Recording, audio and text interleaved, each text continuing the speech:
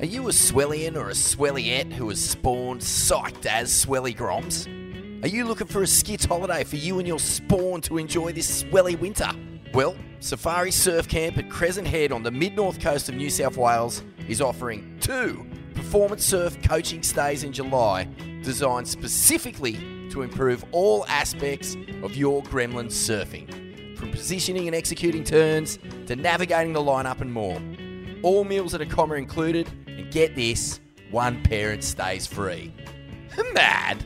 The camps run from July 1st to 4th and from July 7th to 10th, and is hosted and supported by Surf Culture Bondi, Havianas and Safaris Crescent Head. For inquiries and details, email surf@safaris.com or find the crew online or on Instagram, safaris_crescent_head. Sick winter shred trip for you and the little corn lord. Get on it.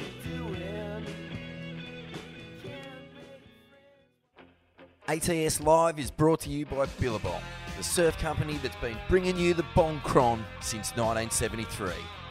Trust the reprobate heathen core lords responsible for Ocky's 1990 lime green wet shorts to get in behind the only live podcast experience that ends in corn drag races down the aisle of Australia's seediest pubs. Support the crew who support ATS Live. If you haven't scored your rubber for this winter, jump on the Billabong Graphene 100% recycled technology, keeping your sensitive bits warm and flexy in the icy orbs of mortal consequence. Long live the orchie, long live the bomb. Destroy the Empire! And now, get your skank on, Swellians! The big dance is about to begin. Please welcome to the stage the dons of degeneracy, the Illuminati of the surfing literati, the award-winning Altered State Warriors, Smithy and Vaughn Rinscon Deadly. Destroy the Empire! Destroy the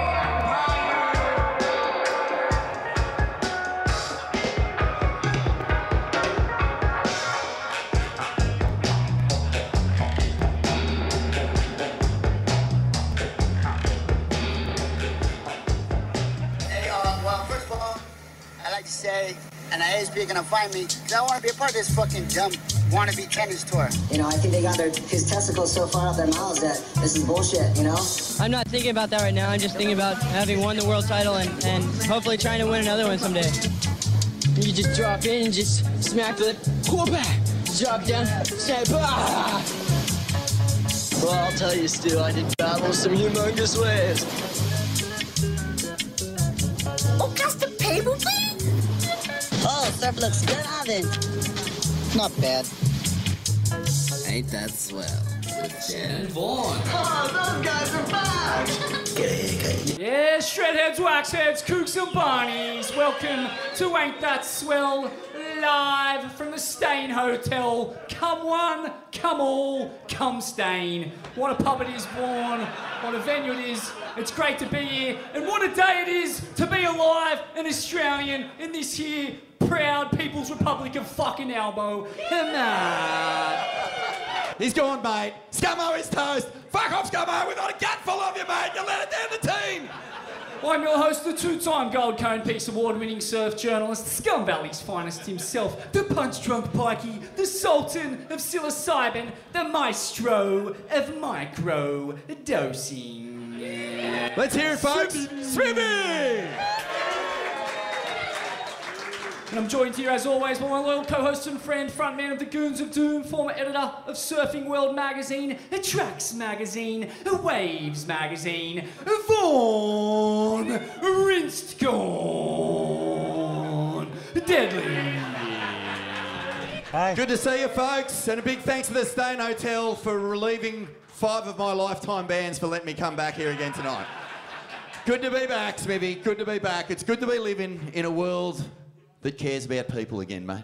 Oh, isn't it what, Vaughan? I mean, fucking waking up this morning to a Houso battler from Camperdown, the son of a single mother, Prime Minister of this country, leader of this proud nation. What a fucking moment it was. I cried. It was mental. And, man, it's special for me. You know, I am also the son of a single mother who grew up for a period in Camperdown, renting. You know, I've lived in public housing. I've lived in women's refuges on the run from domestic violence and whatnot. And, you know, I've spent fucking 20 years getting just booted around the bottom of the class system. So, you know, it's good to see one of us still, you know, able to reach the top of the pops in this country. It gives me hope that, you know, Australia is what I was raised to believe it was, which is a place of community, solidarity, you know, a place where fucking actions speak louder than words, and where if you're some shirking cunt and the joint's on fire and you bail to Hawaii, you fucking get arseholed quicker than anything. And, you know, you're lucky if you don't get a broke jaw on the way out, so fuck off, scummo, and, mate, tell your story walking your dog. Your dog. Mate, I think another thing that is really frothing me out is just how many women, strong, independent women, just cleaned out the government, and it makes sense, and it's fitting that we're here at Manly because, you know, it was just around the corner that Isabel Latham rode waves with the Duke for the first time. Phyllis O'Donnell was crowned the first ever world champion maybe half an hour, maybe an hour before midget. Throwing blokes onto the rocks, mate, dropped it on her. This place is just, you know, this is the place where surfing began, not just like for women surfing, but in Australia, big time. The contributions of women here. Of course, you go to later on Pam Burridge, Lane Beachley, who's here tonight. Ew! Cannot wait to get her up. Tyler Wright, you know, she burst onto the scene here by destroying Steph Gilmore, who was world champ at the time, and then, you know, won that event. 14 years old, never been topped. And Laura Enovo. I mean, the list goes on. There's been so many magic performances out here. So give it up for the girls, give it up for the ladies, give it up for the women. Because the Swellian Queens are delivering, Smithy. Mate, and let's not forget that this giant rout that's come about, it all began here in this suburb with the booting of Tony Abbott with the original Swellian Queen, Zali Steggall. And, you know, I was thinking fucking... Like, I've seen this before. Where have I seen this before? Staunch, independent women sticking it to the man. And I'm like, fuck, the 80s and 90s Pro Tour. You know, your Jodie Coopers, Pauline Menses, Lane Beachley. I feel like, you know, that's where we kind of got our North Star as a country from those girls. And, fuck, what a moment, Vaughan. Yeah, it's amazing, mate. A big round of applause to everyone who got rid of those fucking animals. We're so stoked. Well, Smithy, this is our last show of the Children of the Corn Tour. It's been a huge one. Mate, I'm pretty fucking ruined, but I've got one last arvo in me. I want all you guys to come with. We've got the sickest panel ever. Like, we actually do have the greatest female human being ever from this town, Lane Beachley, from Australia, on the global stage. You are the queen. We love you so much.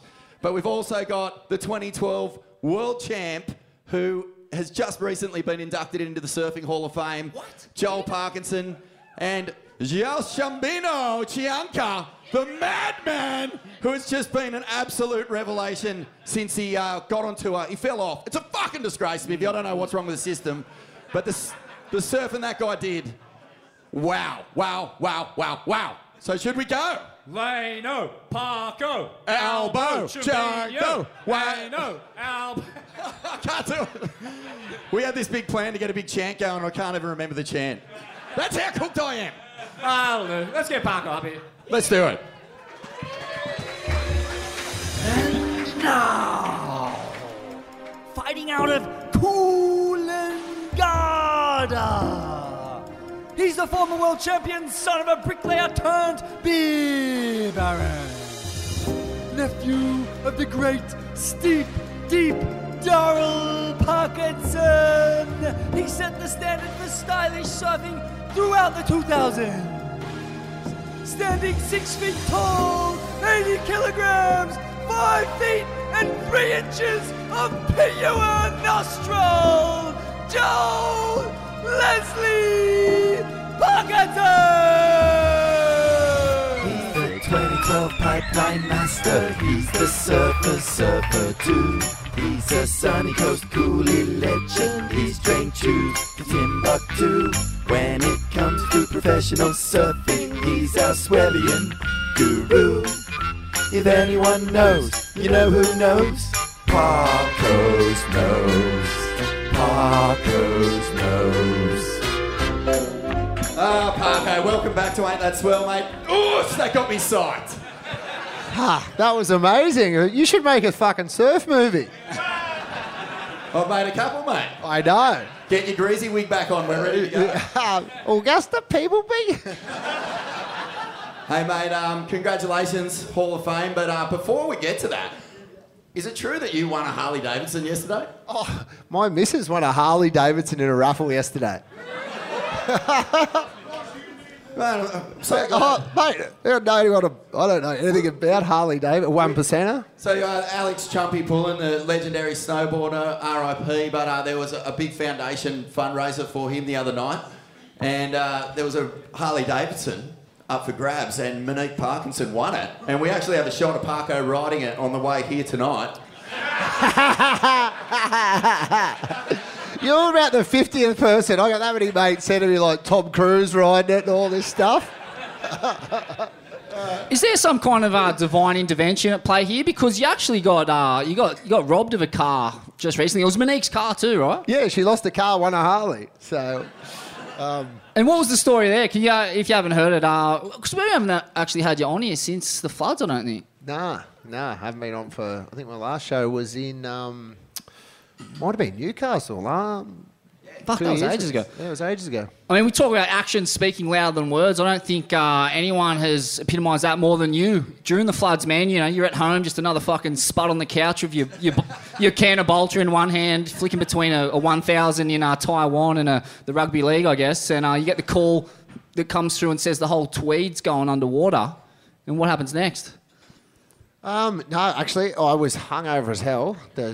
I'd had a couple of tins the night before, and then my good mate of my wife's mum was sitting on the her kitchen bench, and she rang, and I said, you know what, I'll just race down and grab her. And then I never made it, never even got to her. She was at Mooloombah, I couldn't get there. And then the whole town of Toboggan was completely flooded and had no SES or no help, and I just happened to be just at the time. I went in with another mate of mine, Arpy, who's a champion bloke, and we just went into full rescue, flight or fight mode, and I was hoping to be on the couch, hoping I'd be home by, I left at 11 in the day, and I was hoping to be home about 2, and I got home at 2 in the morning, and that was, yeah. So you're out there on a jet ski in rising floodwaters, catastrophic flooding, the biggest flood that we've ever had. Talk us through it. Like, how dangerous was it? I understand, you're riding across fallen power lines, there's trees, there's dead cows, there's live cows. Yeah, it was pretty hectic. We went through quite a pretty emotional thing. It was probably definitely a few of us had to go and get some help after it and I guess decompress it all. I guess at the night, the first house I got to, it's the only way I can explain, it was the first house that I got to, and I was with Arpy. We checked this one house, and it was a 2-story house, and just the second story was just visible kind of thing. And I was like, oh, there's no one in there, no way. The next house, and there was sugarcane around. We get to the next house, it's just up the road a bit, maybe half a K up the road. And I'm like, same thing, oh, there's no one going to be in this house. And I'm like, hello, screaming, hello. And I was like, and then Arpy was just in front of me, and he was going down their driveway, which we didn't know was their driveway. It had 4 cars and underwater still, so we've gone over there 4 cars. Didn't know there was cars there. And I'm like, no one's home, Arpy. And just as I said that, the door opens, and it's a 4-year-old boy in a life jacket. And his mum's come running. She had the dog and the daughter, older daughter too. And I just was like, fuck, this is going to be unbelievable, And then we just went house to house to house to house to house. And, then I'd actually sent, my phone was about to die, and I sent a message on our little group chat between Mick and a few of us, and I said, fuck, I'm like, it's just non-stop up here. And there wasn't much reception, and I'm just so glad that video went through to them. And it was me getting dragged down the water past the Toboggan pub, which was completely under. And then Mikey Wright came, actually. Mikey Wright was only a couple of hours behind me, and Mikey is a weapon of a human. What he did, he went up somewhere looking for someone on just on a misto pinging phone, I don't know, he's a weapon of a human, mate. he deserves like a medal. Or a cape. I feel like you should be getting around in a cape. Or a cape. Yeah, the mullet's kind of a hair cape, isn't it? It is. It's a skull cape. Yeah. Mate, the Tinny Army was, unbelievable. Before anyone was waiting for the direction to come down from the leadership, people just went into full crisis mode. And the Lennox boys were another one, and all the crew who were out there on the skis. But I was talking to Mick about it down in Torquay, and he was saying that, at the end of it, yes, there was a lot of trauma, but there was also this renewed sense of community, this renewed sense of can-do and not having to sit around and wait for, direction. Yeah, for sure. It was almost like the authority that was up there, because I had a couple of weird ones with, when Hippo came late. Hippo and Brooko went into another little town, Chindera, which was kind of closer to the thing. And I hadn't even thought of that town. I was further up the river. And the SES, when Hippo got there, was sitting in their tinnies. And he was like, what are you doing? We've got to go. My mates have told me to get up there. It's hectic. People need help. And they went, it's too dangerous. We can't go up. And I understand that. I'm a fan of the SES. I think they do a great job. But I thought, it's just those guys. Hippo didn't even question, guys like that. He just racing to people's houses. And I was like, from that moment on, I just thought that even the authorities were just like, the guys who have all that Tinny Army were doing such a good job, just let them go. I asked Mick this, and I've got to ask you too, did any surfers open the door, see you standing there with a ski and just go, oh, fucking hell, it's bad enough already, mate. I don't need to get cooked in front of my own house. Just shut the door and go, no thanks.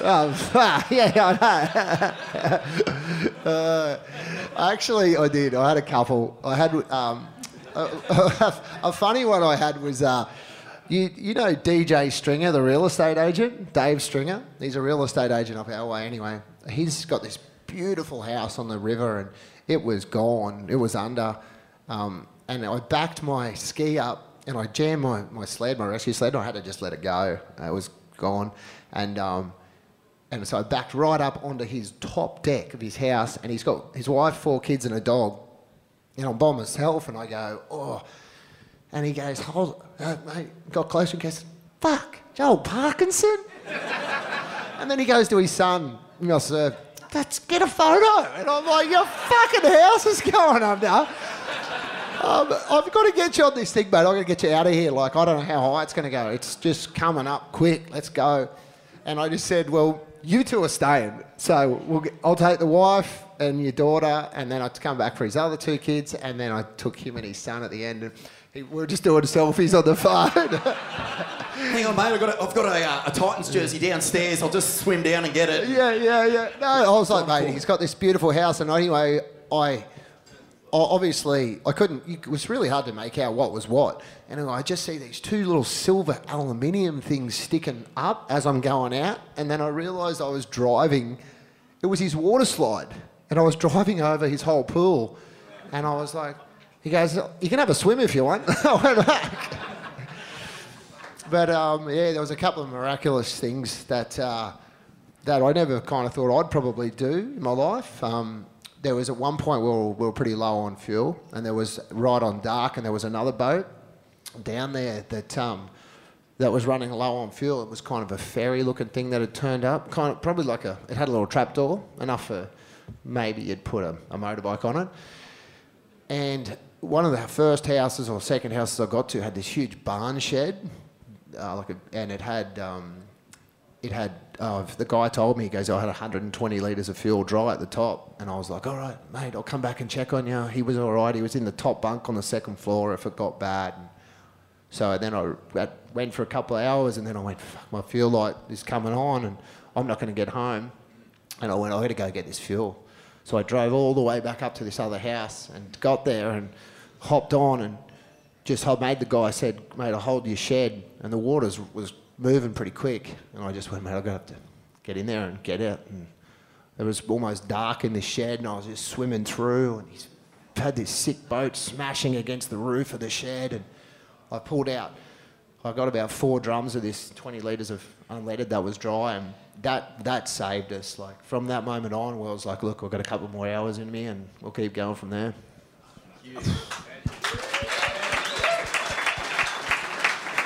And that's what I'm talking about, you know. As a country, we've been through so much between the bushfires and the floods. You know, I think we'll look back in 10 or 20 years' time as a real nation building, a real character building kind of period of our history. And if you're not in check with that character, if you're not willing to fucking, you know, get your hands dirty and rip in, mate, there's fucking no place for you in this joint. I'm definitely not in politics, that's for sure. But you know, but just to tie that in a neat bundle, man, you get home that night and your car's been knocked off. Hence, yeah, I don't know. We had Arpie's kids too staying that night. Monica and the kids were all home and went to bed, and fucking got home. My house was all open and the car was gone, and I was just like, there's, you know, you do good in the world, and there's some, you know, anywhere you go, we're gonna have. I guess you can have bad people somewhere, but yeah. As long as we can do our good, right? That's all we can do. That's it, man. Oh, that's it. It's probably just, you know, sadly, like drug addiction and these kinds of things tend to generate, you know, pretty nihilistic humans. But, I mean, karma has weird things of sorting you out. You got a Harley who's probably fucking worth 3 times the amount of your wife's Camry or whatever that she was driving. And... Fuck, I can't ride it. And then you get a fucking mental boat trip to Indo and score through the teeth. I did, actually. Flushed out of the Bondi cigar-riddled Tweed River into Indo, and you're just getting blue Stantalls. You're kidding me. Yeah, fuck. I just come home from my... Yeah, fucking felt great to get the passport stamped again and go on a surf trip. It was awesome. So, got some lucky waves too, and in Indo just till I got home yesterday, so it was fucking great. Mate, the Hall of Fame award, I mean, in light of everything that's happened in the last few years, it must be kind of trippy to go to a night like that and be honoured for your surfing. What did it mean to you? We had a good chat on the night, and, you know, you're saying that you just love being out there, you still love surfing as much as you ever have. Yeah, how do you reflect on that?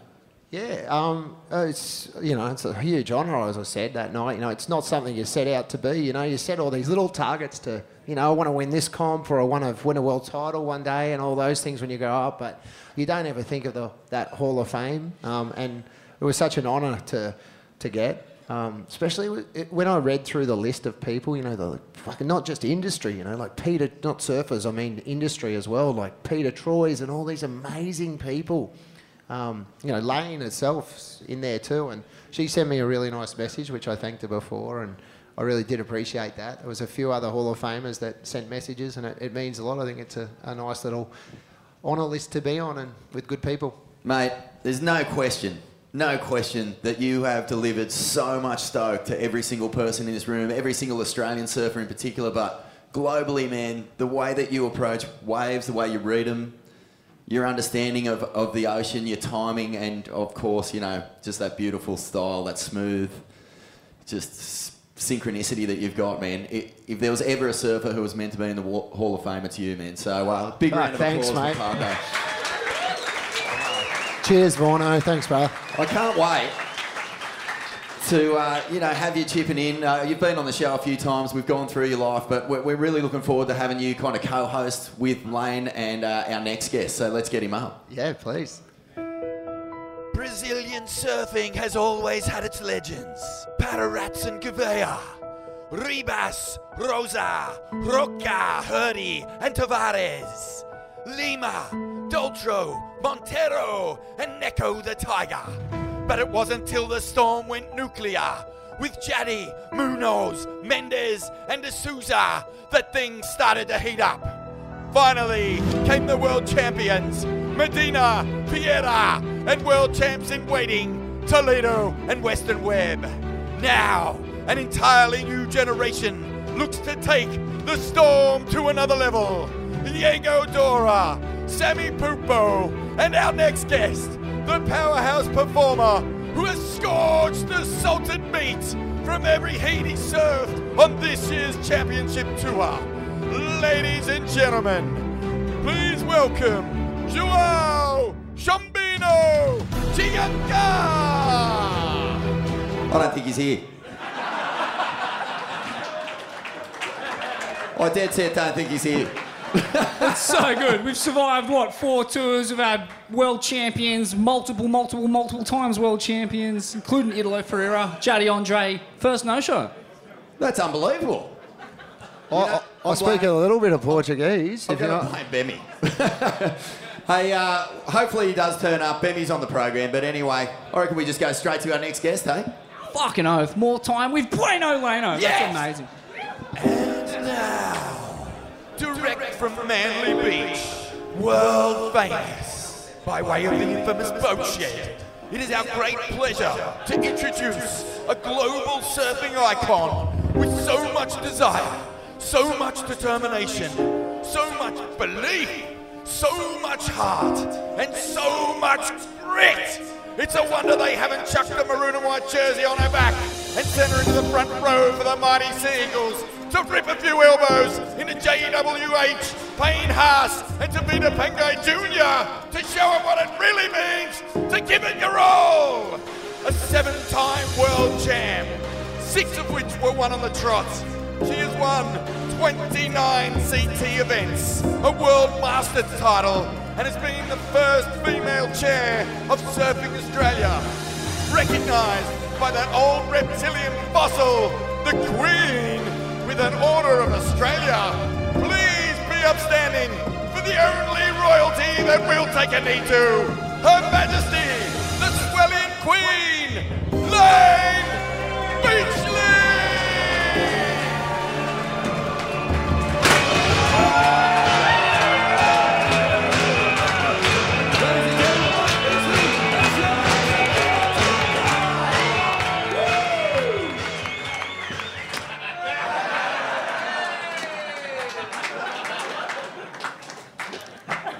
Welcome to Ain't That Swell, and this is a great panel. How good that he turned up. You were going to be our first ever no-show, mate. I was freaking. Did you see your intro video? Because we really tried extra hard on it. No, we didn't. Is that working? Oh, okay. Yeah. Yeah, I didn't see it. Can you play again? You know what? We'll actually play it again when we sign off the night, because it's... mate. Wow. Man, talk us through it. Pipeline, the Pipe Masters, you were one of the standouts. You and Sammy Pupo just went fucking mad out there. Mate, it was inspiring to watch, really. Can you talk us through your memories of that event?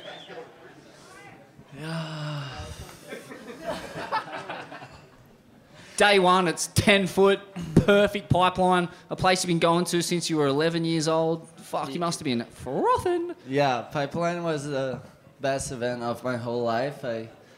I feel I always had a special connection with that wave, and I don't know, I just had so much fun during the heats. The first heat was probably the best heat of my life until the round of 16 with John. Then, yeah.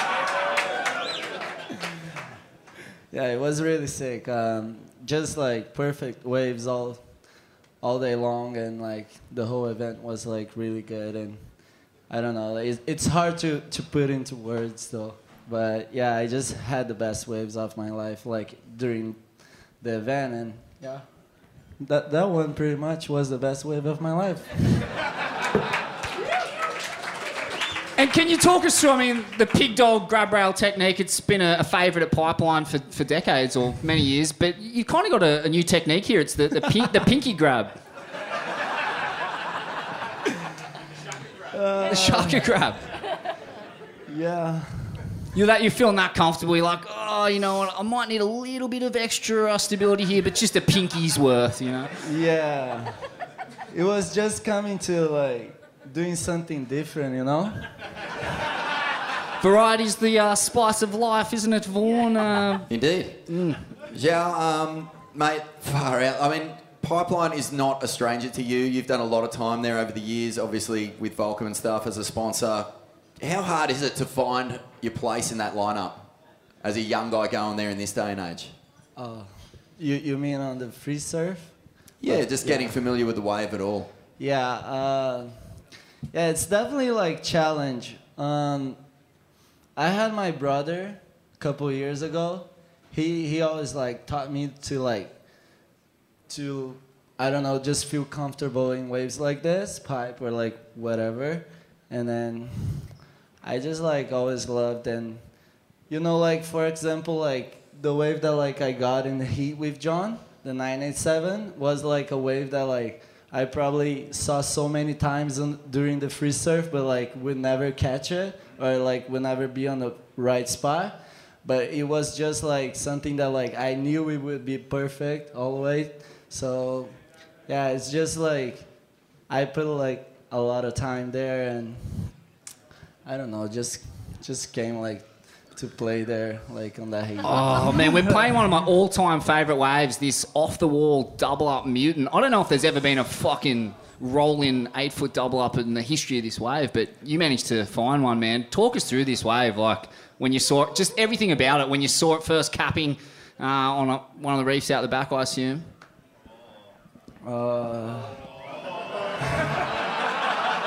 We've moved on from that one, Smithy. Oh, damn. Wow.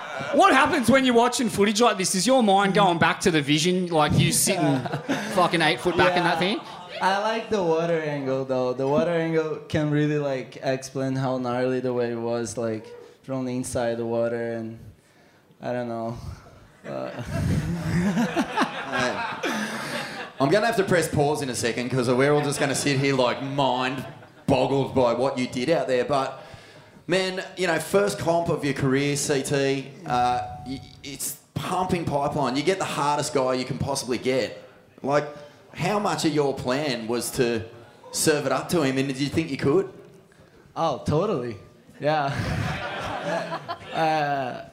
You know, John is just like freaking good in everything that he does right now, but you know, like I cannot like really explain how much I love waves like this.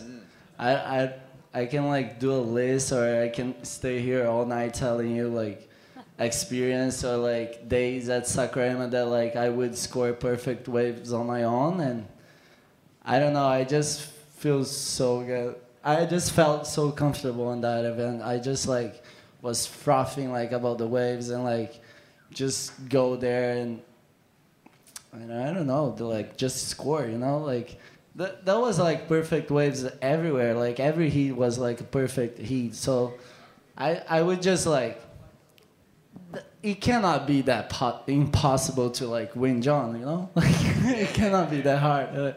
And then like, yeah, guess I can close up.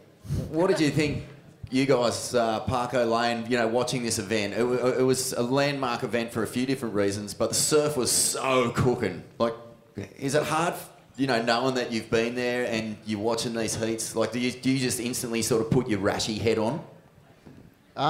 Yeah, not really. I mean, nah. I just like sit back and enjoy it, but to watching it. But when your heat was on with John, I was just like, oh, this is going to be a good heat. I knew you were good out there. I just didn't know you were that good out there. And what a question I want to, like, you know, I guess for me, I grew up on a point break, so, you know, J-Bay and the other points were always kind of my strength. In Brazil, you grew up in Saquarema, and there isn't a lot of waves like that in Saquarema. So how did you get so good on those waves?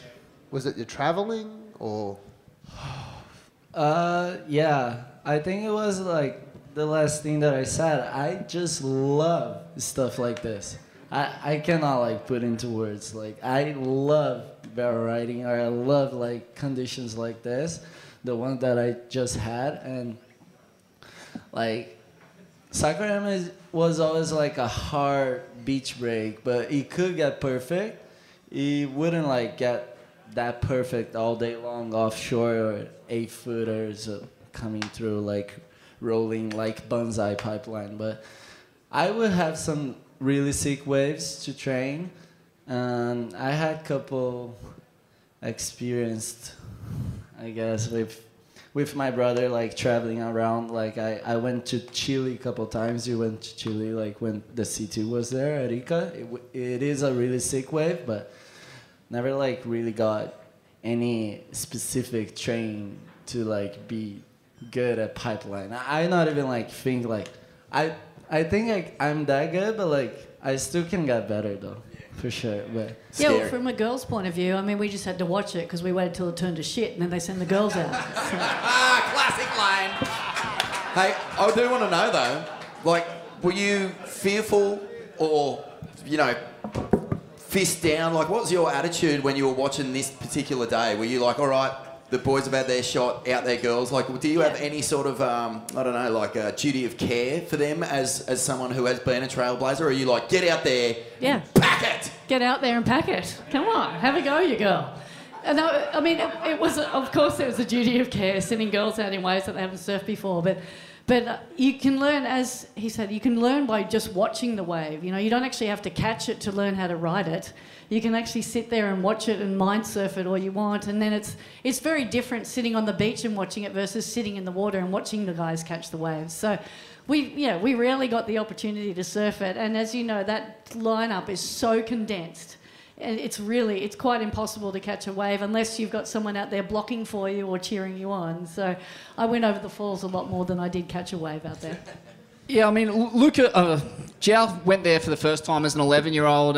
Talk to us about your first few forays into the North Shore of Oahu, Lane. And I know you had the likes of Jodie Cooper and stuff flying the flag there, but it come at a cost, didn't it? It was pretty intense for the women back then. Yeah, absolutely. I mean, I started going. My dad, who's just arrived. Hey, Dad. Absolute legend. Neil Beachley. My dad took me to Hawaii for the first time on the North Shore instead of going to schoolies. I finished my HSC and went over there in 1989, and it was when that 5A Billabong Pro event was on at Sunset Beach, and I remember sitting on the podium and I just fell in love with Sunset. I didn't realise it was such a hostile, threatening, intimidating environment for women. I just saw it as an amazing wave that I was in awe of. But when I started paddling out there in the 90s, it was pretty challenging. I mean, I've been slapped around enough out here to let alone go and get slapped around at Sunset. So the guys were quite intimidating. But in saying that, we had plenty of women flying the flag. Pam Burridge, Pauline Mensah, Lynn Boyer, Margot Oberg. There were women who had the courage to go out there and fight against an establishment that didn't make it very welcome for us to be out there. And what did you make of the performances in this event? I mean, it was, as we say, the first time the women had really been sent out there for a start-to-finish comp. Were you impressed? Were you stoked on what you saw? I was really stoked on what I saw. I was stoked on the fact that the women got the opportunity to go and surf pipe. That's what I was most stoked on. And I was stoked to see how many women rose to the occasion and were able to conquer their fears and really establish women surfing in an environment where we haven't really been welcomed before. So it was really cool. What did you think of the women out at Pipe, Parko? I thought they were amazing. I thought they were really good. And I Good answer. Because... You know what I thought too was it was better because now even they have their line. So it only gets better from here, and that's like in any sport. I can't wait for the next one to see how much improvement each year goes. So that's going to be amazing. Jiao, mate, before this event, I'm sure that you were known in your home country and people could see you coming. Thanks. But for the rest of the world, Stevie's got a Billabong card if anyone wants a free beer or actually. Yeah, Stevie, pull out the Billabong corporate card. Sorry, and thanks for reminding me. A big thanks and a round of applause to Billabong, who have been backing Ain't That Swell live since the first beginnings. Couldn't do it without them, and we've got prizes and everything, but, Billabong are just fucking that core. I'm so stoked that they're backing these grassroots combos that obviously slide downhill pretty quickly the more booze it goes. But thanks very much to Billabong. Graphene Wetties for winter, get into them. But yeah, Jiao, I want to know, mate, you came on a tour, you surfed this heat, and just instantly the whole world had a new cult favourite surfer. Like, I think everyone saw what you did against John and just went, who the fuck is this guy? And then, mate, you backed it up again and again, and by the time, bells had finished, everyone was thinking this guy is top 10, top 5, We all saw it. If you weren't one of the top 5 surfers of the year, then fucking I'll eat my beanie. Because... And yet, you didn't qualify, and man, we saw how emotional that was for you. I don't really want to go into the whole, is it fair or not, but how did you deal with that, that news after surely feeling like you'd done some of the best surfing of your life to not make the tour? Yeah, definitely not making the cut was like a really hard thing to me. but it's just surfing, you know. It's just something that I will have to deal along the year. I felt really like not prepared at all to snapper, and mainly just like couldn't like collect enough energy to put like into a great result. No excuses though. I tried my best. Like didn't surf that well, but whatever. Yeah, it's just something that like I will have to digest, and like I just want to go home, like see my family again. It has been so long, like, but it also has been like so incredible be here in Australia, just like surfed like so many good waves and had so many fun heats to remember and like rewatch it. And yeah, like I guess like surfing right now is just like on the highest level, and it is difficult, it is hard, I don't think it will get any easier for me like along the year, but yeah, like I guess like if you can make once, you can make twice, and let's go. True. And did you feel, mate, the energy of the Australian crowd? Because I really do believe that this is a room and a sort of surf culture that just loves fucking packing it, having it crack, and giving it your all, which you've done. Could you feel that support growing with every event that you surfed here? Totally. After the heat with John at Pipe, Benny was with me at the house, and like he just kept telling me like that I'm like Australian favorite surfer, but like, I never like really believe it, but like yeah, it's really sick to be here and like see everyone like just cheering for me. Thank you. Yeah, it's true, man. You definitely got the attributes of, a really Australian surfer, like a classical, stylish power game, really stylish rail surfing, really good at packing the tube. You know, it's not what we tend to associate with Brazilian surfers. Italo Ferreira, Gabriel Medina, really aerial savvy. Was that like a conscious decision to stick on the rail, stay on the rail, and dedicate yourself to rail surfing and big tubes? Just hard questions here. Mate, I'll make it simple. Where's the full rotation alley-oops? Where's the full rotation air reversals? Well, yeah, I gave that part like to Matuzerdi, like right there. It's right there. He's pretty fucking good at them, man. Yeah. He is. He tried to teach me something like that. He doesn't want me to get too good on it. I do my best to do airs though. I feel I'm pretty good going right. Not so going left, but yeah, I can learn some. I feel solid. Parko, what about happened to your game? Because when we made bicycle, you did two of the biggest airs ever seen ever up to that point in surfing. What happened to them? Fuck yeah! I had to conform to win a fucking world title, so. There you go. And then I blew my ankle out, and I was not going to go. I mean, I'm strictly ground bound from now on, so let's just stay there. Clipped your wings. Hopefully. And Lane, what about with women surfing right now? Aerials are 100%. Yeah, don't ask me about airs. I've never done one. Oh no! I've seen you crack a few flyaways. As long as you get the shot, that's all that matters. Got the shot, didn't land it. But I mean, it's obviously as well as getting to surf these sorts of waves, having that arsenal is going to be crucial to the future. And it seems to me that women surfing with this next generation, Katie Simmons, Molly Picklums, all that crew, they've got it on lock. Sierra Kerr. Oh yeah, Sierra Kerr. Wow. Yeah. Wow. Yeah. I mean, it's definitely the future of women surfing. It's great to see the women embracing it. Who's the Christian Fletcher of women surfing for airs, do you think? Oh. Sarah. Silvana Lima? Oh, no. We're going back. Silvana Lima did a lot of frontside full Actually, rotors. Melanie Bartels had a serious air game. Yeah, but just none of the girls really backed themselves. Just without the full back skull head tattoo on the back of the head, like Christian. Can't have it all, Vaughan. Yeah, that was lacking. Well, I feel that Carissa Moore is really setting the benchmark when it comes to performance, both on the waves and above them too. She's just one of the most extraordinary athletes. Who? Serena Brooke could do a couple of airs. That's true. Yeah. Hey, what's happening with women surfing in Brazil, mate? If you want another hard question, obviously the men's is just fucking going ballistic. Are we going to see that next wave on the back of the Brazilian Storm through women's surfing as well? Yeah, I mean, like, hats off to the women's like today. Like, I love watching like the CT and like the challenge series on women's part, and hats off to the women's like from USA, Australia, Europe, like whatever. Like they surf like really, really good.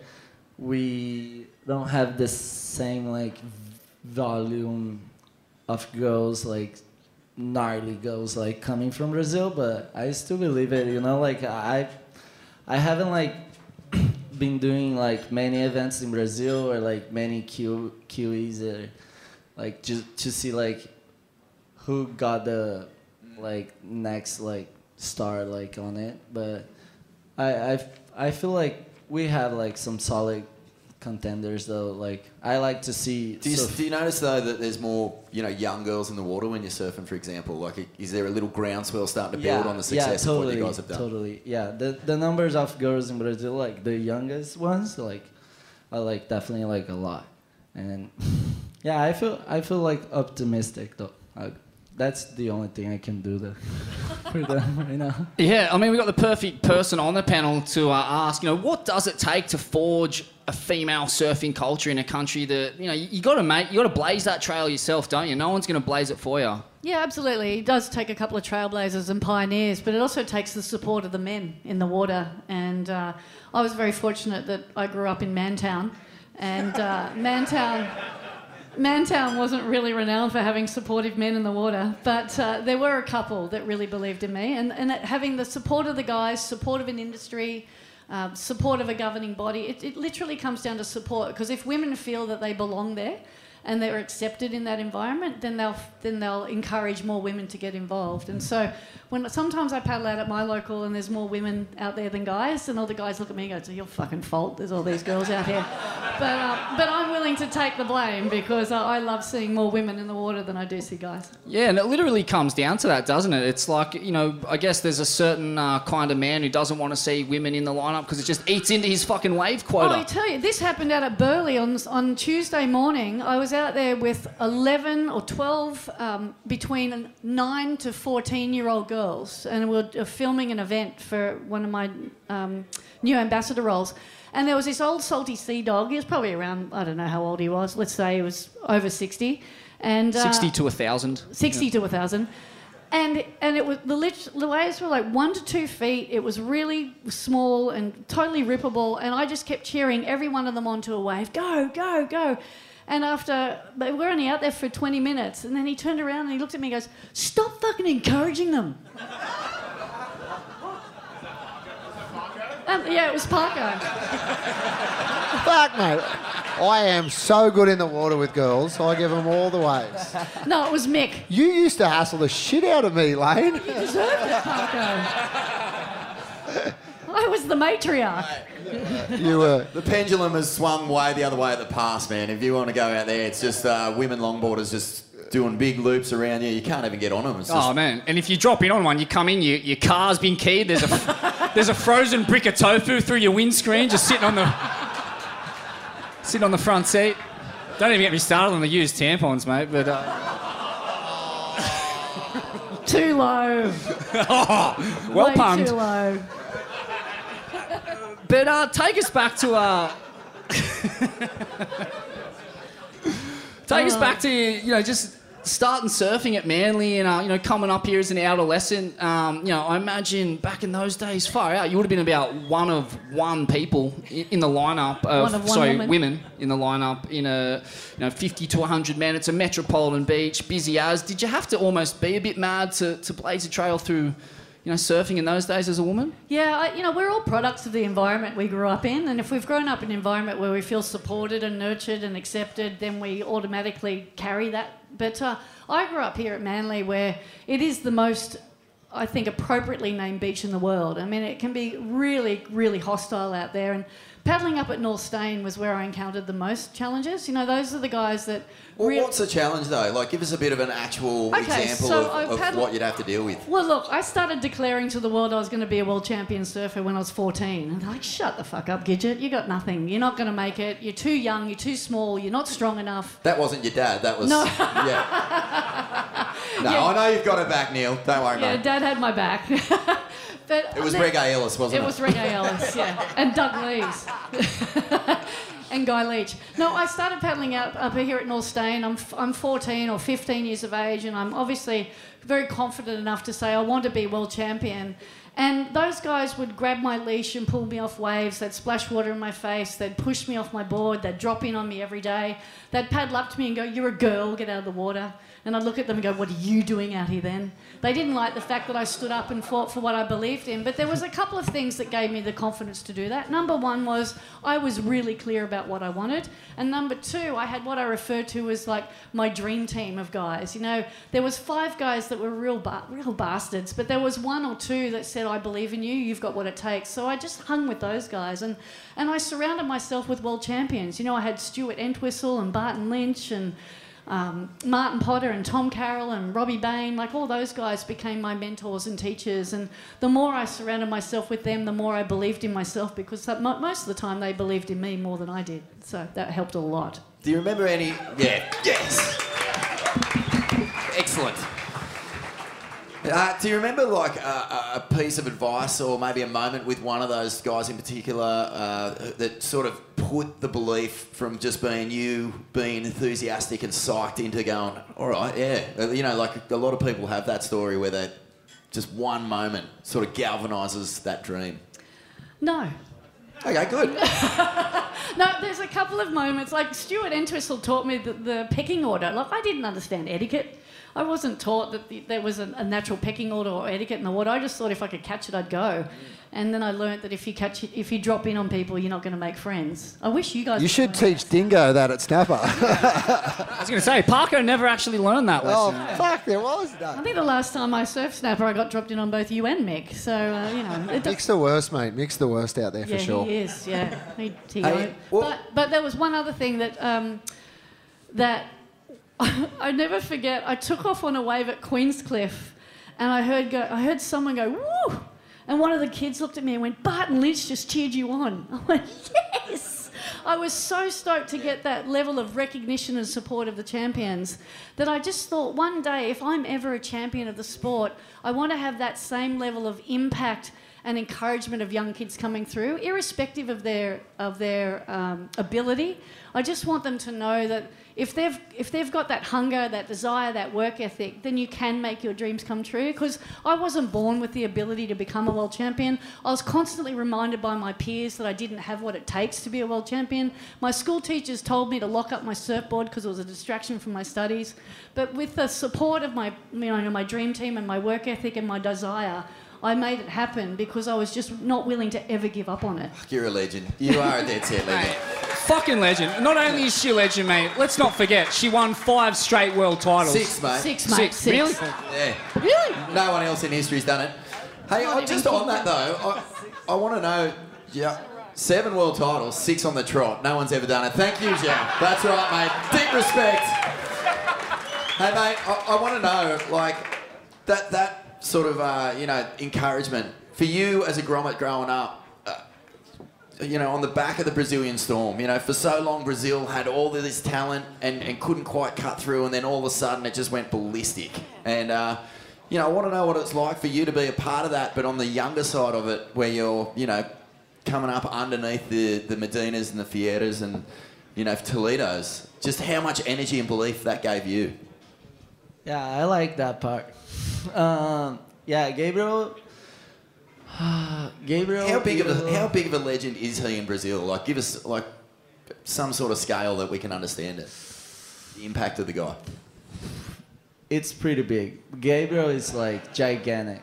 Like in Brazil, like he's like God. Like the he would just be in Marzias, which is like, I think is it's really far from the airport. And like from Rio or like east or south or north, like whatever you go, it's far to get there. And like he would just like stay in his house like on the mountain with like a private beach. I guess like he has part of it. And wow, it's a and like he would just like go surf with his jet ski, cause whatever. Who needs to paddle, you know? He sounds like Herbert Hoover. Yeah, like he would just like, I would just come to Marzias to train with Samuel sometimes, and like we would go surf together, me, him, and Gabriel, and he would just like, oh, are you guys gonna surf? And then like I would just say, yeah, like we're surfing like down in front, and like he, okay, I'll pick you up with my jet ski, and like we go whatever, like, and then. Yeah, he's pretty big. But the impact that coming through on the back of, you know, that breakthrough, how much did it give you the belief that you could, you know, challenge for these world titles? I remember last year when I was going to the Challenge Series, I was in Marzias as well, and like he just like looked at me and said like a couple like really motivational like words, and just say like, you got this, you, Mateus, and like Samuel, you're just like you guys just ready. You put so much into it, like, and not just him, like just like there's so many good guys. Like the whole Brazilian Storm really like, I feel they really like look out for our backs and just like always there for us, like giving advice or like whatever we need. Like not just Gabriel, but Felipe, Miguel. Like they are like such incredible guys, yeah. Yeah, Howard Hughes was who I was thinking of, not Herbert Hoover. Howard Hughes just sitting in his little house with his creams and just running down out and no one can see him and going for his surf on his ski and keeping to himself because he's so bloody famous. How long until they build one of those giant Christ statues in the likeness of Medina? That's what I want to know. Sir? Could happen. It could. Hey, Parko, how do we put an end to this Brazilian Storm? Oh, what about that? Didn't you guys say it in your podcast at Bells? We need to build a favela out the back and like. We need to import some grit. We need a bit of grit. Grit, that was it. Yeah, it's gone missing. But the biggest problem is the foam pit at the HPC. Get rid of the foam, fill it with gravel, and do airs off the ramp into the fucking gravel. We need That's some where those guys come favelas. from. We need some poverty. We need a military dictatorship, and maybe we'll have a few world champions.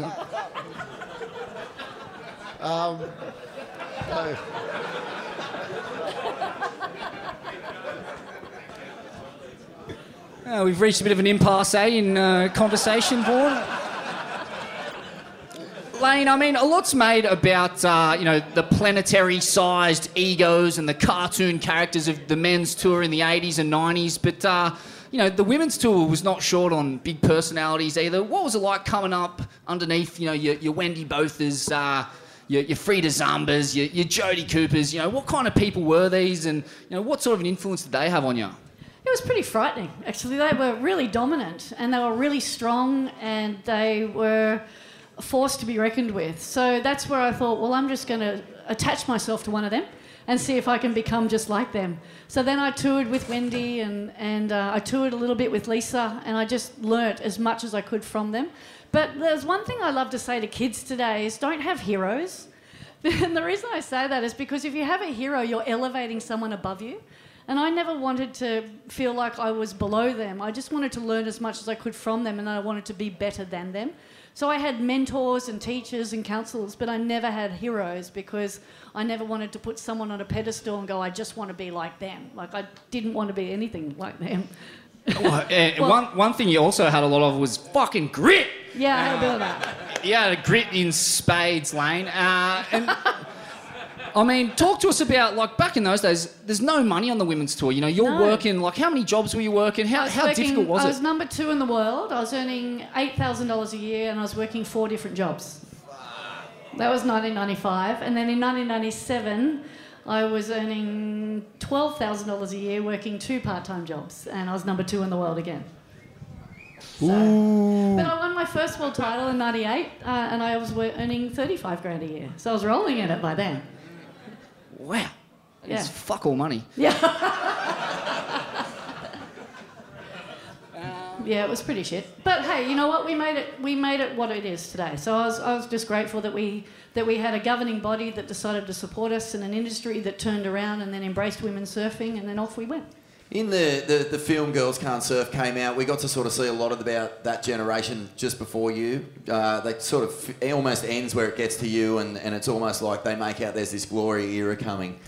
But there was, still tough times ahead, as you just said, not a whole lot of coin around. But what was it that fueled your desire to win, especially 6 years in a row? Like, I mean, far out, that's so psychotic. Like, how loved were you on tour by the other girls, by the, world title number 6? By world title number 2, I was severely hated. Yeah. By world title number 6, I was under death threats. They were hugging me and sticking knives in my back, going, "Congratulations!" They really didn't want to see me win anymore. They were literally hugging me, saying, "God, how do we beat you?" I was like, "Well, just work harder." And what's going on in your mind?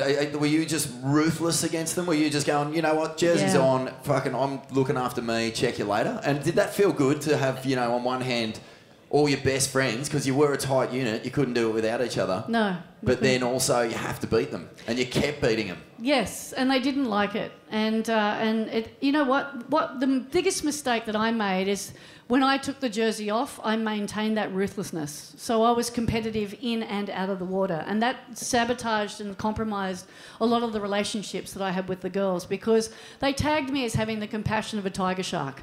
I was literally that ruthless. I was that fiercely driven, that intensely focused.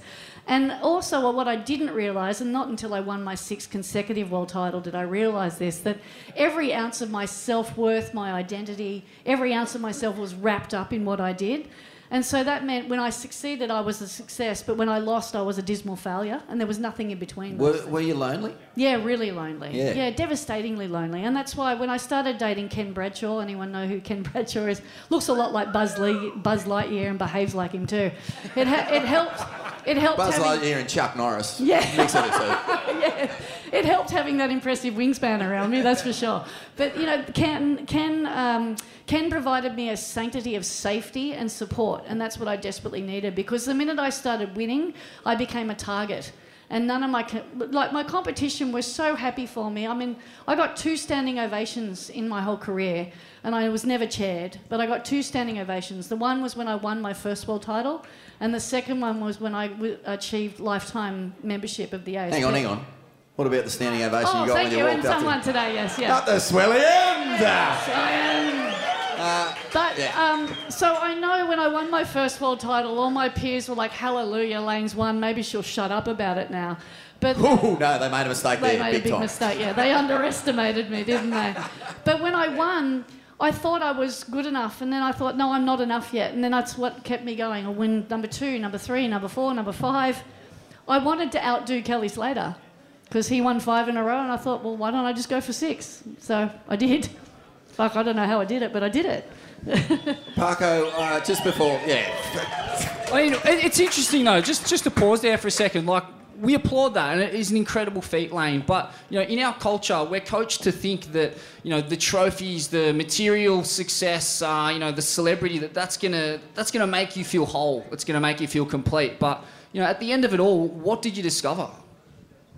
Well, I discovered that the only one that's going to give me permission to feel like I'm enough is me. And I was looking for that, all of that externally. Like you said, I was looking for the validation either from my peers or from my sponsors or from the trophies and the accolades. But I was never extrinsically motivated. I was intrinsically motivated, and that came from the fact that as an 8-year-old, I was told I was adopted. And at that moment in time, I thought, I'm undeserving of love. The only way I'm going to be deserving of love is if I become a world champion. And I got there and I went, I'm still not deserving of love, so I have to become the best of the best. And then I got there, I became the best of the best, and I went, am I deserving of love yet? Am I enough yet?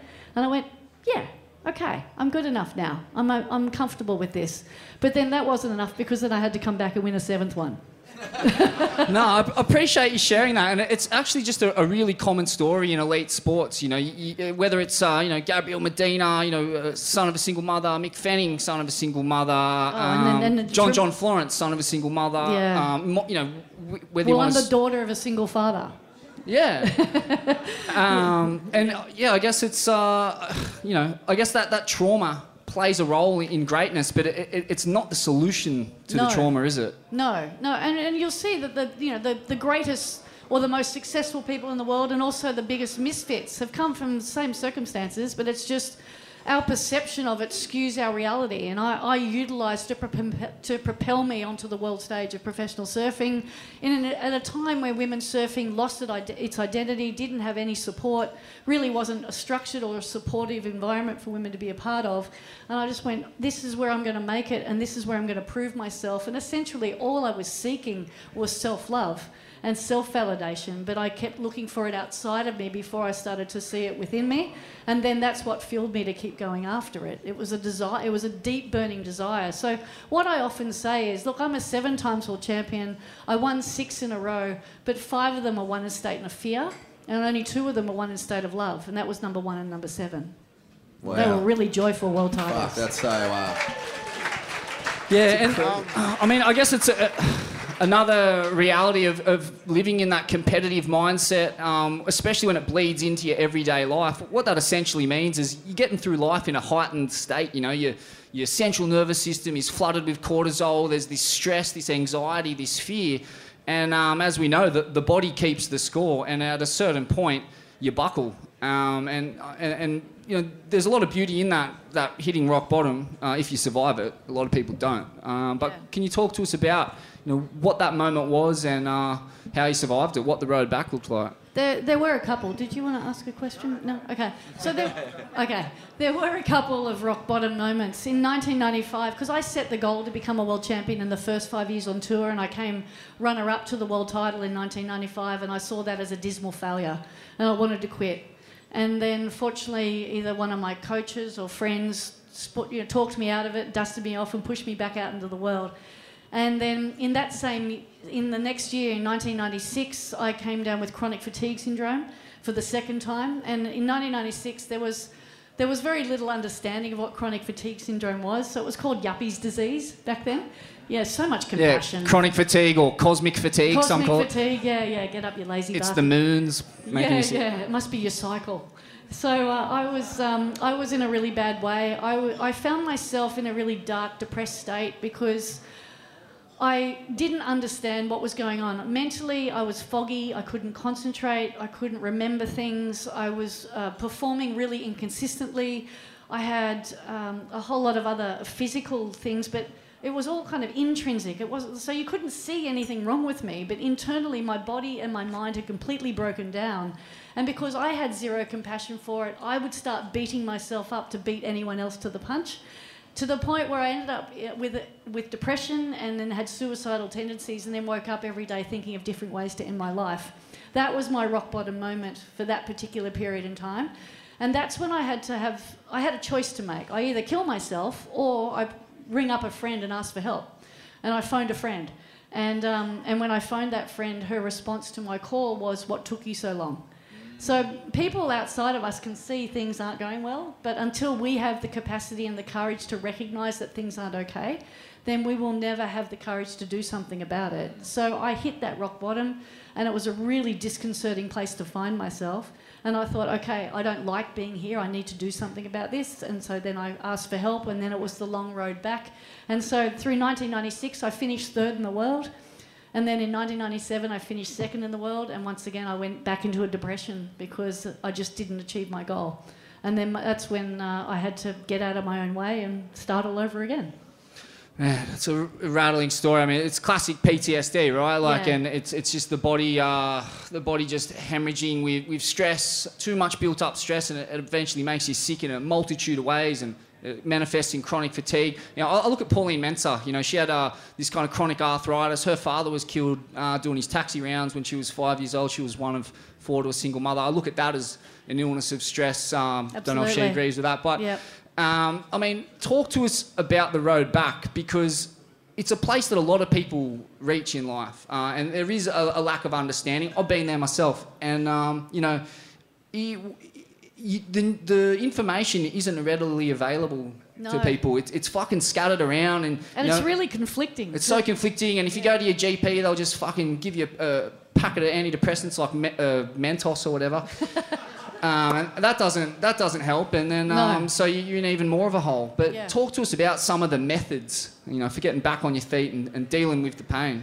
Well, with chronic fatigue, I went through the natural route. So I basically had to stop taking or consuming anything that was inflammatory. So that meant no alcohol, no sugar, no red meat, nothing with yeast, gluten or dairy. You're probably thinking, what the hell does she eat? Not much.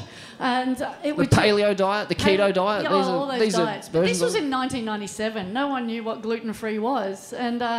And so it was basically a process of elimination. But what it taught me to do was actually fall in love with process and detach from outcome. And that's how I won my first world title. So when I came out of the water in Lacanau, having been announced as the champion du monde de surf, which in French is the champion of the world of surfing, I didn't know they were talking about me.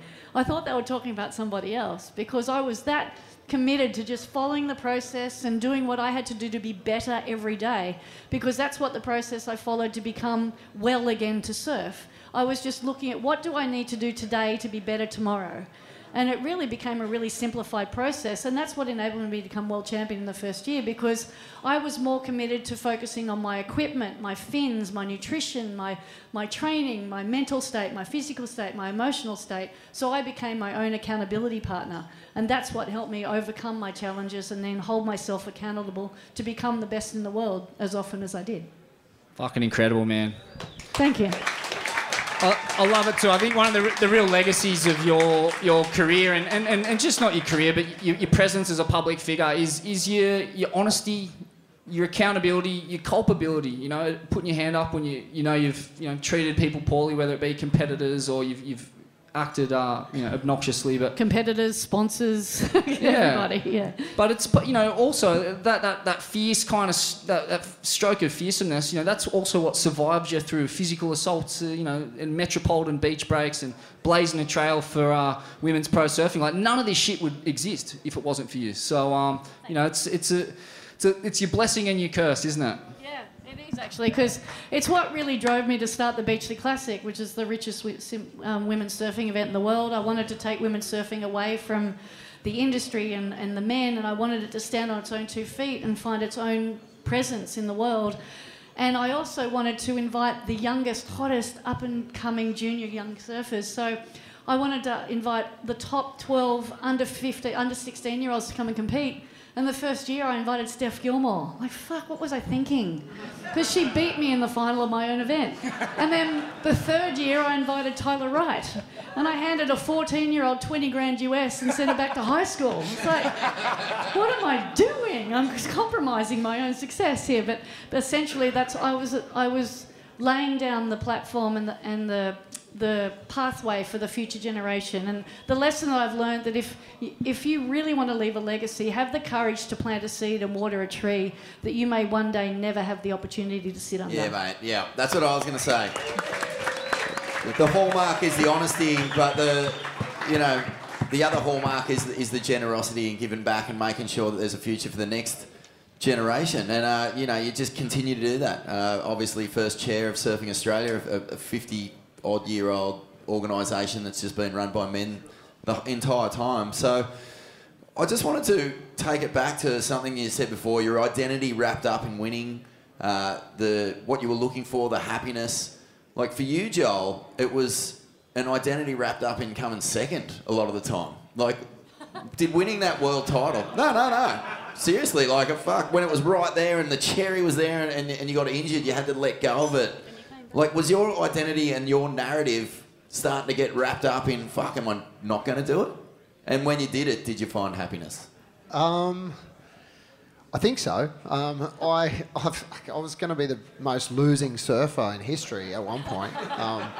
If I had lost my world title to Kelly, I would have had 5 runner-ups. And we all saw what that did to Shane Horan, mate. So yeah, Gary Elkerton had a couple too. But yeah, it did change. No, definitely. When I got the one that I wanted to, I didn't get 7 or 11 or whatever, but I got 1, and that's it. It definitely has definitely made it sweet after getting so many seconds. I felt so satisfied that I didn't really care after that with my career. I mean, I did care, but I was so focused on getting one, and I tried my hardest. And what did you have to compromise in order to win that one? And do you feel like you could have won more if you were willing to compromise on, you're such a salt of the earth guy. You're a very pure guy. You love your mates. You love having a couple of beers. Do you feel like that might have cost you world titles, not being hard-nosed and bloodthirsty? Yeah, definitely. But I wanted to give up competitive surfing the year before. 2011, I was in the New York event and I was like, I fucking hate competing. When I used to travel with Rasta when I was really young, I wanted to go with Rasta and be a free surfer. I felt like I was over competition, and then I'd go through hills and valleys of liking it and not liking it. It was really easy to tell when I was enjoying competition, I was getting results, and then I'd lose interest. I don't know why. I had times where I wanted to just give up, and I never knew what bring it on and didn't bring it on. But yeah, 6 months before I started my world title year, I was just ready to throw it in and go free surfing. And it was not that I fell out of love with surfing, but the competing was the one I fell out of love with a few times. And what did it take to win the world title? Like, what were the big sacrifices? Did it take a serious mental, emotional, spiritual toll on you to get to the top? More so that I just got to a point where I didn't give a fuck. Remember Kelly Slater letting go? Remember he did a big thing called letting go, and I remember I just let go and went, we'll see what happens here. I'm just going to throw everything I have at it, and then I almost let go of caring about the result, and it came my way. And it was a fucking magic day for Australian surfing, my friend. I think we might throw it open to you guys now, because we'll let it really roll with the Swellians. Let's roll the intro, and let's get some insights from you guys and what you want to know from this amazing panel. Hey. Dog. Oh, sorry. We got a brand new graphene Billabong Weddy for the best question. I think you guys can decide who's going to win it. Start here. Name and question, mate. Pete. Question for Parko. Hey, mate. I was just wondering, was that true about your ankle and no punts? Because I broke my ankle last year and it's causing a lot of dramas, eh? And you want to keep doing airs, hey, Pete? True. Yeah. Good question. A little bit dry, but I have a couple of golden cone pieces.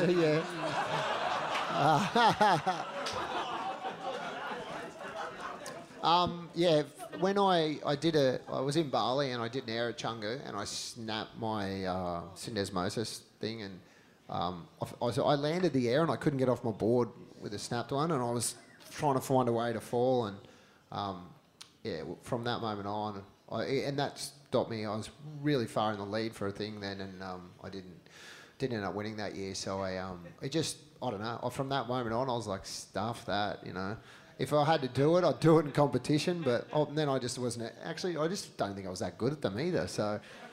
Have you not watched Bicycle recently, mate? Mate... That was an era-defining punt. That thing was fucked up. I've always said God gave me two things, a big nose and a cut back, and I'll stick with that, right? All right. And it is one of the world's best cutbacks too, by the way. It's one of the world's best noses as well. Pretty crisp week, if you ask me. Chris from Colorado Beach. Probably a question to both Lane and Joel, and probably Drow as well. Apologies if I pronounced your name wrong there. All good. He's used to it. It's all good, mate. Okay, being an Australian, probably don't get Portuguese names right, Brazilian names right. But anyway, surfing the last probably 10 years, we've had sports betting coming in quite significantly, and probably recently even more so. I think betting in sport has just become massive in this country. Particularly, you're seeing like guys like Nathan Cleary running around with a sports bet tag on the back of his shorts. Do you ever think we could see a surfer with that on their name of their board or whatever else? Or do you reckon we could have a Ladbrokes Pro, Bells Beach or something like that? I don't know. It's a good question, but I mean, get on Ned's, mate. That's who's back in the program. Mate, your question's amazing, because when we're on tour at one point, when sports gambling came in, we had a choice to make a good money. They were going to sponsor some of the tour, and because there's other countries where they don't have sports betting, and I remember there were a couple of quite religious brothers, twins, that were on the tour at the time that you might know of, heard of. were really against it. And so we all kind of backed out. Myself, I was like, oh, mate, you can't, it's against their religion, and so we didn't do it. But there was a chance to do it. It's a funny thing about those kind of right-wing Christians in the States, isn't it? They're really anti-gambling, but fully fine with machine guns and heaps of pharmaceutical drugs. Get back on protection, you mutt. Name's Remy from Motorval. This one's for Parko. After that viral TikTok YouTube video of being labelled an old man, will this be your turning point to take on Bainey for Gamote status? Well played. Well played. Yeah. Fuck, I don't know, mate. That was a pretty That was the night after I got my car stolen. I went through that crap, and the true story to that is. So they'd been, those guys, gaslighting, and they had all their number plates all taped up so they don't want people to know who they were. And they hassled an old local legend on the hill, so I went over and confronted them. And then they shopped their story around for a week trying to sell it to the news to make $500. And that's kind of what people do. And I got the fucking lickings for it, took them sweet. Yep, no worries, but yeah, they were little Hey, mate, as soon as you turn 40, you're allowed to scream at any fucking kid. Without guilt, without repercussion. Also, can I bring this up? It's someone's birthday in a couple of days. It's turning a big number. Oh! Yeah, I'm 50 in 2 days. Thank you very much. Raise the bat. Great innings. G'day. 50 years young to Lane. Happy birthday, Lane, in a couple of days. Thank you very much. This question is focused to Parko. Parko, we saw a video of your cousin Mitch dogging you at a snapper, snaking your board and taking you down the line. I was just curious of whether you got him back yet or not. Good question. Fuck, great question. Well, one thing I learned is you can pick your friends, you can't pick your family, so fuck that little prick. No, it wasn't too bad. You know what? He's done it to me actually a couple of times, so it was just someone filmed it. Pretty piss weak if you ask me. Hey there, this might be more for Joel and Lane, but, winning world titles and being young, hot pro surfers, especially back in the time before Instagram and access to celebrity, you guys were often treated like absolute rock stars and get afforded some amazing opportunities. And I just wondered if you wanted to share any spicy scandal-like things with this room only that you got the opportunity to do. And we can cut anything that's potentially, defamatory or whatever, so it won't go public. Good question. My husband's in the room. I'm not saying anything.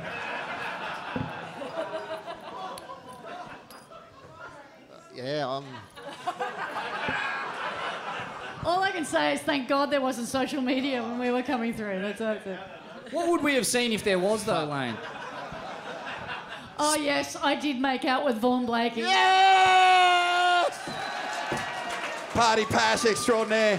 But you know what? You know what he may not have told you? Is that my drinks were spiked before it happened. Typical. Hey, whoa, hey, not my style. Spiked with one of Morris's teddy bear's picnics, I believe. No, it wasn't by you, Vaughan. This is a question for Lane. We've heard a lot, obviously, about your time as an elite athlete and competition and how intense that all was. But now that's behind you and you think about surfing today. What's surfing mean for you now? Great question, geez, Nate. That's deep. That's some Oprah shit. Have a couple cone pieces, mate. And what's your name, mate? Nick. On your Nick. So, Lane, what's your relationship like with surfing now? Is it as joyful and, Surfing today, for me, is more joyful than it's ever been. The ocean is my liquid Valium. It's where I go to heal my hurts, process my pains, and then connect with the utmost amount of joy and freedom that I can ever experience. So if I'm grumpy, Kirk makes me shut my computer down and go surfing.